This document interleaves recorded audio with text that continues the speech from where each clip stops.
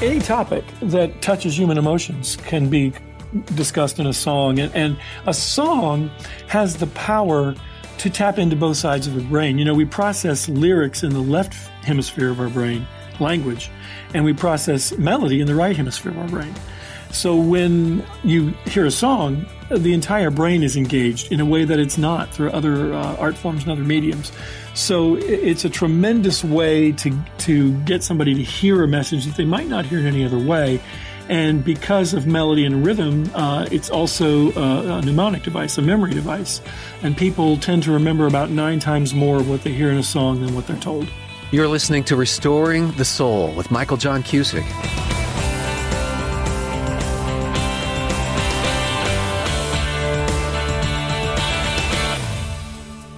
Welcome to Season 2, Episode 5. I'm Michael John Cusick. Today, you'll be listening to Part 2 of a 2-part conversation with my friend Steve Seiler. Steve is a prolific songwriter and the winner of 4 Dove Awards and numerous CCM #1 singles to his credit. Steve is also the founder and executive director of Music for the Soul, a Christian ministry that exists to creatively use the power of songs and stories as a bridge to hope and healing for those facing life's most difficult issues. Steve is also the author of a new book called Music for the Soul and Healing for the Heart. To check out more about Music for the Soul and their resources, which can be downloaded, just visit www.musicforthesoul.org.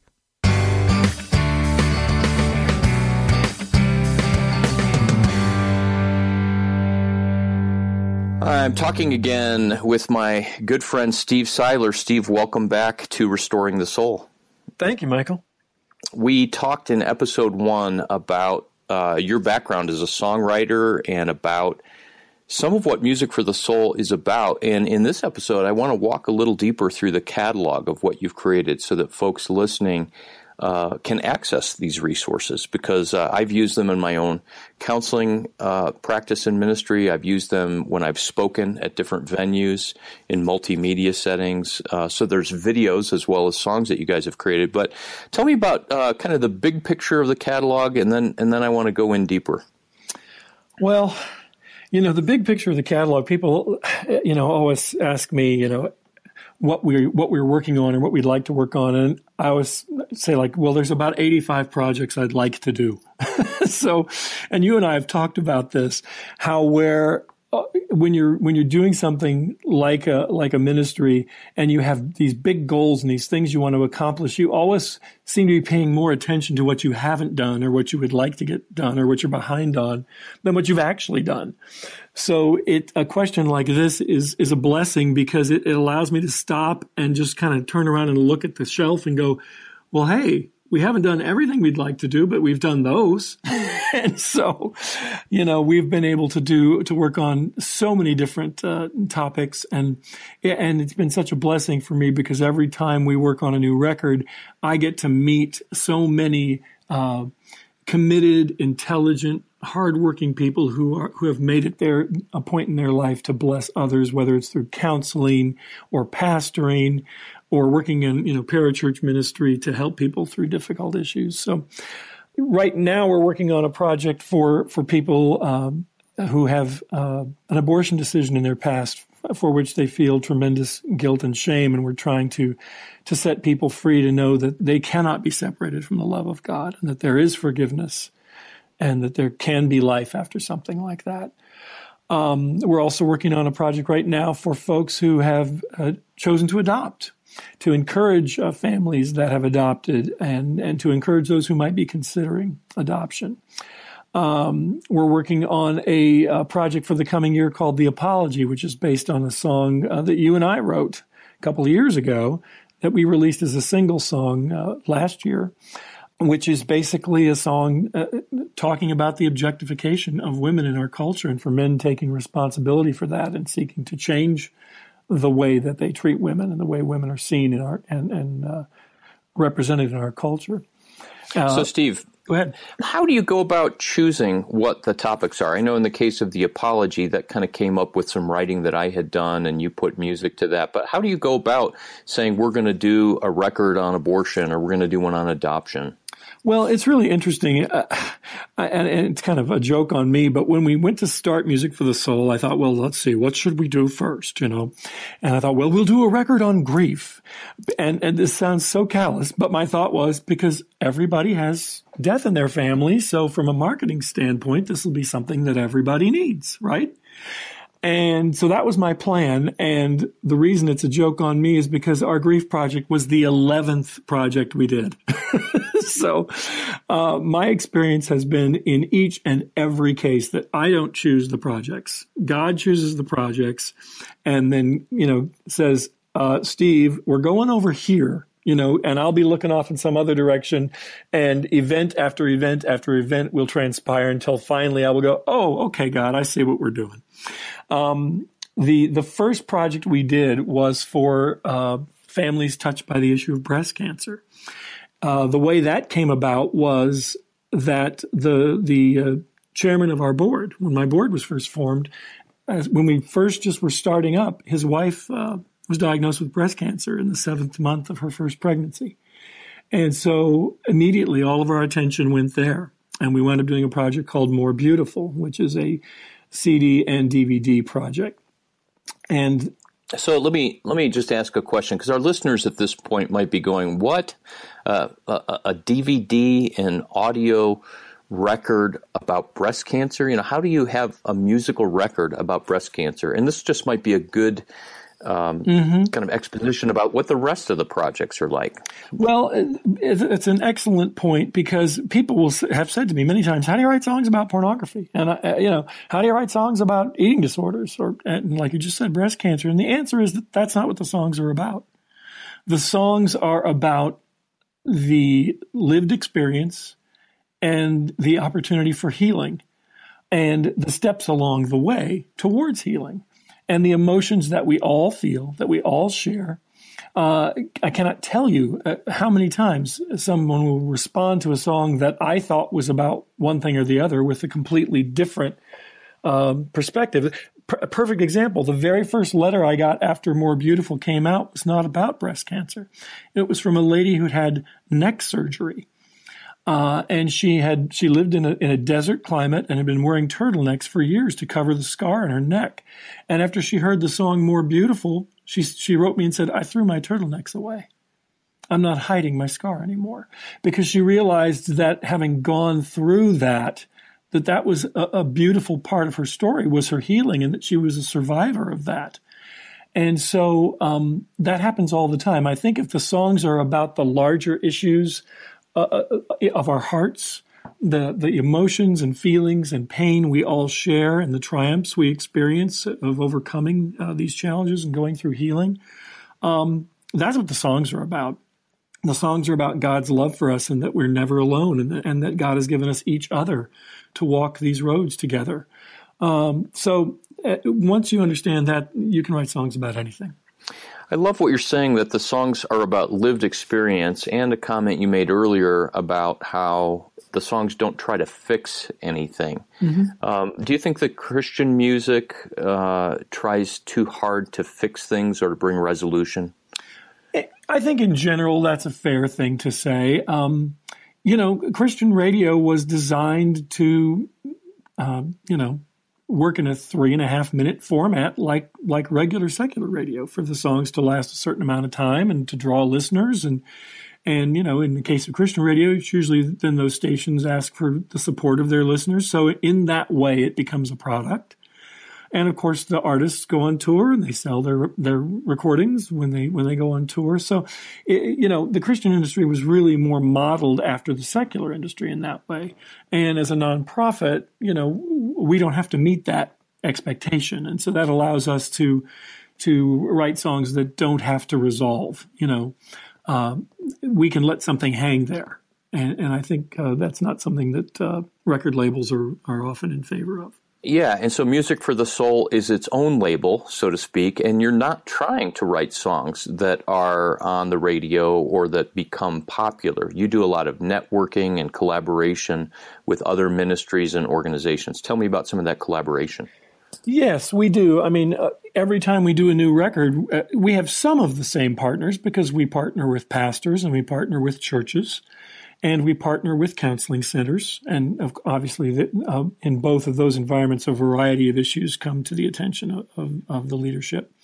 But we also will partner with specific organizations, much like we have with Restoring the Soul on Somebody's Daughter. If there's an issue that an organization cares deeply about and they work to minister to a specific audience, it's our hope and prayer that the resources we create will help them reach and bless the people they want to serve. So in each and every case, we're always looking for those kinds of partnerships. I want to go back to this idea of projects around abortion, adoption, breast cancer, and probably several others from your catalog. What's it like as a songwriter to write songs without having experienced a certain thing, like breast cancer, for example? Question. Well, I haven't had breast cancer, but I've had other ailments, of course, as we all go through life and have disease and surgery and things like that come into our lives or the lives of those we love. So there's always a way to get close to the feeling through your own experience, and naturally you tap into that. But what we do specifically on each Music for the Soul project, we do a ton of reading. We read the books that have been written on the topic from all perspectives, pastors, counselors, and folks who've lived through it. Then we make it a point to interview in person several people who have lived the issue at hand that we're discussing. And we often record several hours of those interviews, and then we live with that material. And then when we write, we go back to the same people and we say, okay, this is what we wrote based on what you shared. Is this your lived experience? Is this true for you? And when somebody kind of makes that gasping sound and goes, oh, that's me. That's it. That's what it feels like. Then we know we've done our job. And that's always my goal, is that the people who listen would be the stars of the record. It's not about some celebrity or some recording artist we all know. It's about somebody hearing their story in a record and going, okay, if that's, if they can sing this to me, then I'm not the only person who's ever been through it. Then maybe they do understand, and maybe God really does understand, and I'm not alone. Wow, that's really cool.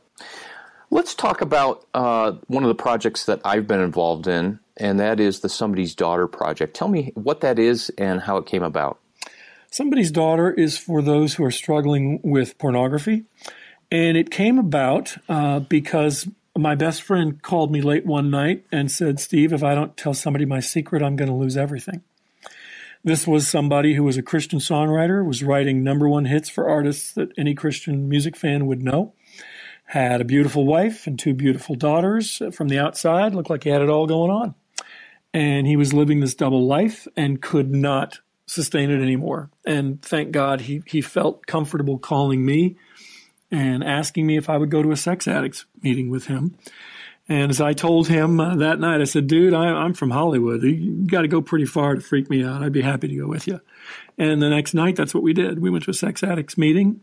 And after that, a couple days later, we got together and we're songwriters. So we processed that meeting by writing the song Somebody's Daughter. And for us, it was planting a flag and saying from this day forward, every woman that you look at, every woman that I look at has a mom and a dad and a heavenly Father, and we're going to live our lives differently. And so there was no intent to do a full-length album. There was certainly no intent to do a full-length DVD. I'd never produced a DVD before. No intent to do a discussion guide. No intent to do a billboard campaign. But all of those things eventually happened in the fullness of time. So, Steve, I'd like to go ahead and play a cut from Somebody's Daughter, which is also the title track, Somebody's Daughter, and then I want to come back and have you comment on that. The moment she was born, her mommy and daddy cried, taken by the wonder of her life. From Barbie dolls to ballet shoes, from roller skates to lipstick and rouge, she's become a lady overnight. Why do I see only flesh and look right past her heart? I try to tell myself I can't help what I feel. Then I remember She's somebody's daughter, somebody's child, somebody's pride and joy. Somebody loves her for who she is inside. She has a mother and father. She's somebody's daughter.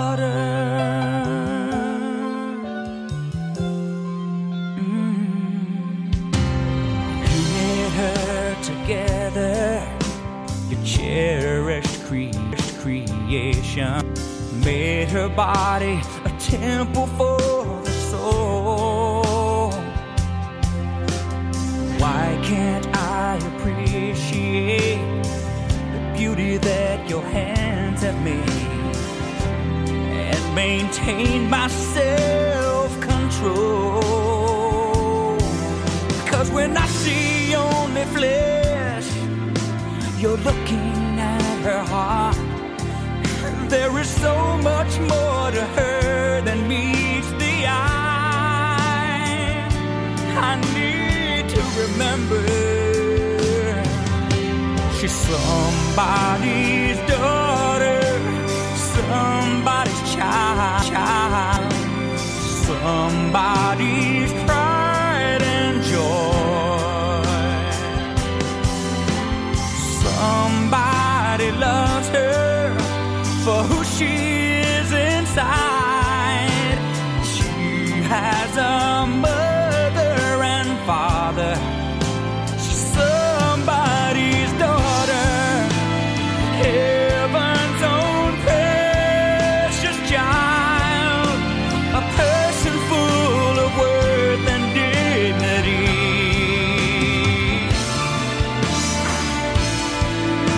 When her beauty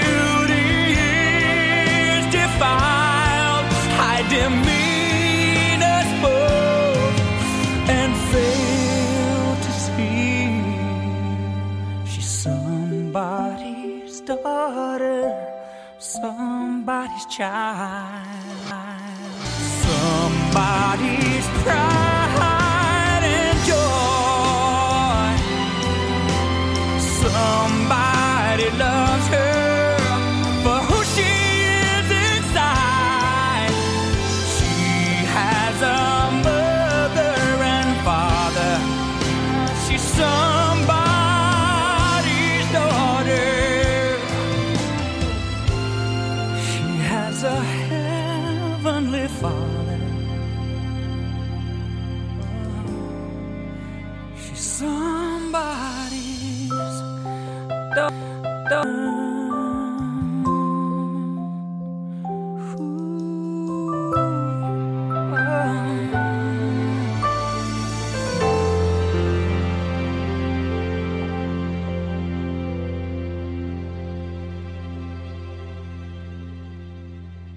Okay, that was Somebody's Daughter. Can you tell me about that song?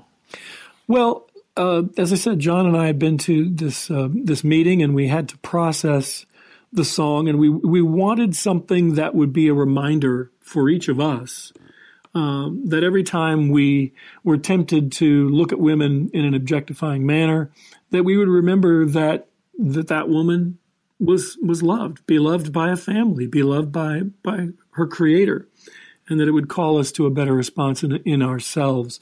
What was amazing that after I wrote that song and started talking about it with some friends, I found out I knew 7 guys in the contemporary Christian music industry who were struggling with that. And I thought, okay, hold it. This can't just be a CCM problem. So I started doing the research, and of course, you know what I found. And yeah, that was 10 years ago, right? 2006. Oh my gosh. Well, it was released then. The writing of that album took place over a couple, 3 years. So that would have been, 2002, 3, somewhere in there. So now 700 guys that are struggling with the same issue. Easily that many. And that became not just an audio project, and I had the privilege of writing an introduction, little mini essay in the liner notes to that CD, but then the audio project became a full-length DVD. Tell me about that.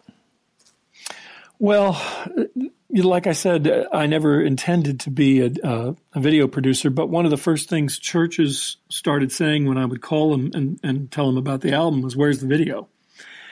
And I was like, it took us 7 years to put the album together. I don't have a budget for a video, but God took care of that in pretty short order, and the pieces began to fall into place. And it was just a miracle at every turn. It really was.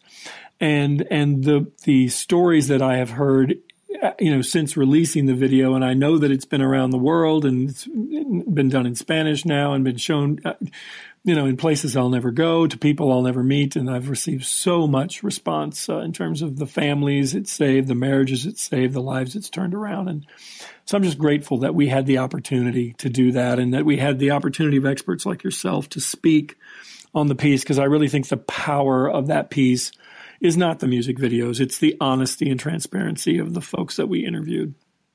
It was an incredible project to be a part of, and I've seen it touch lives deeply in my own ministry, as I've seen with many of your resources. So let's come back. What other issues have you addressed in these different projects that you've done?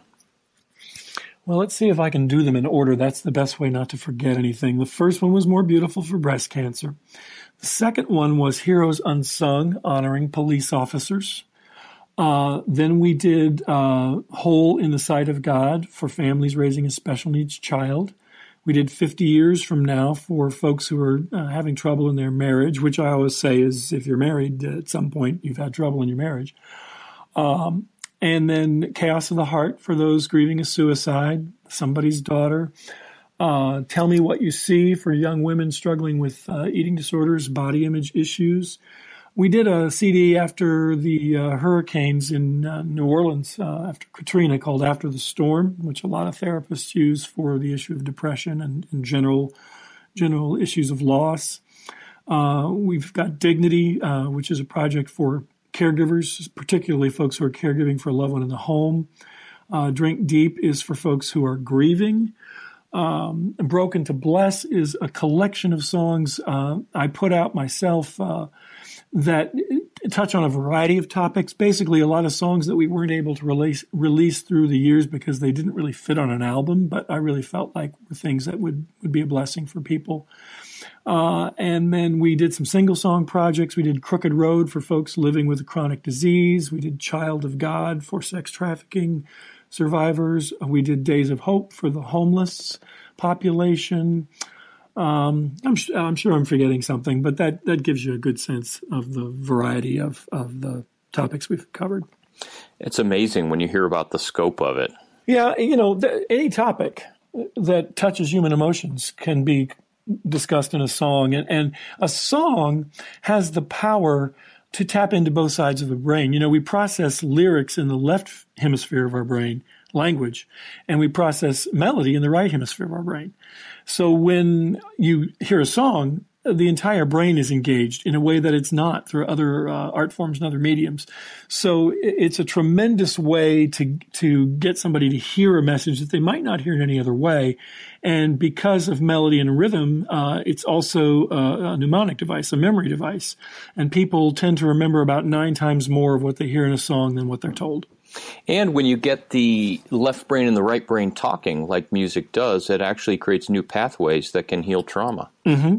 And from my understanding from therapists is that trauma is stored primarily in the right hemisphere of the brain. So if you just talk to somebody, you're not engaging the right hemisphere of the brain. But if you sing to them, you are. Exactly.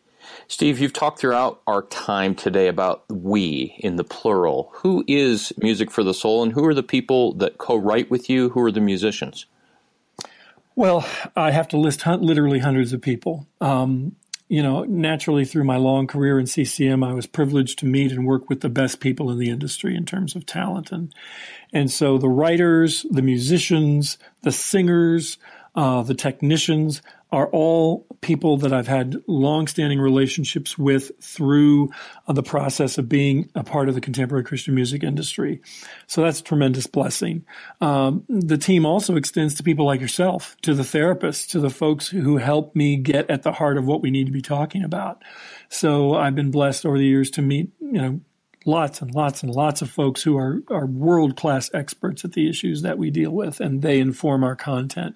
So I've never actually sat down and made a list of who the Music for the Soul family is, but I know in the case of Somebody's Daughter, just as an example, that DVD, we had over 200 people work on that one piece alone.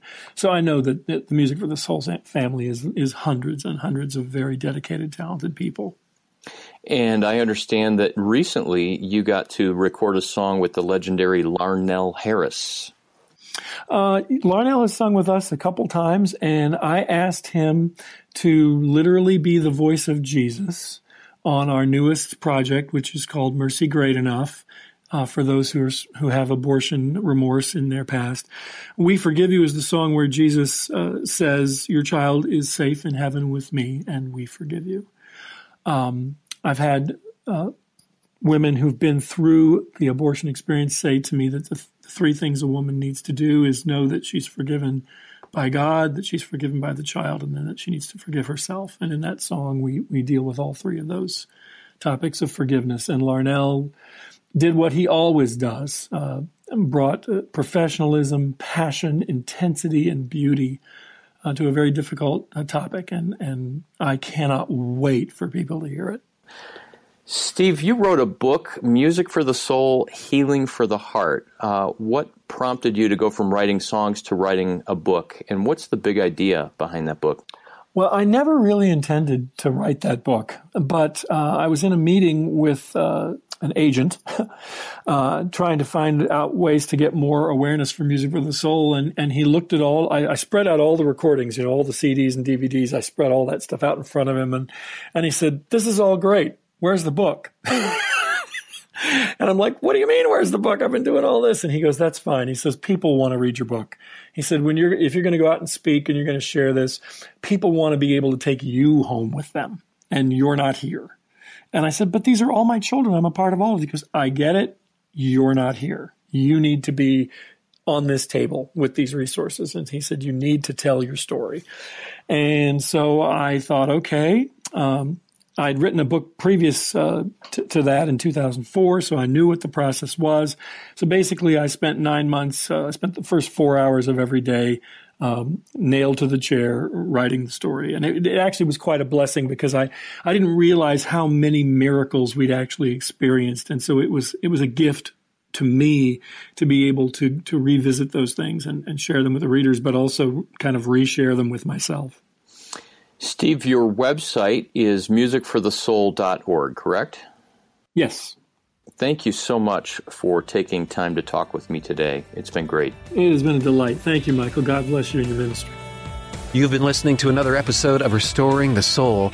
Learn more about how we cultivate freedom and wholeness of heart at restoringthesoul.com.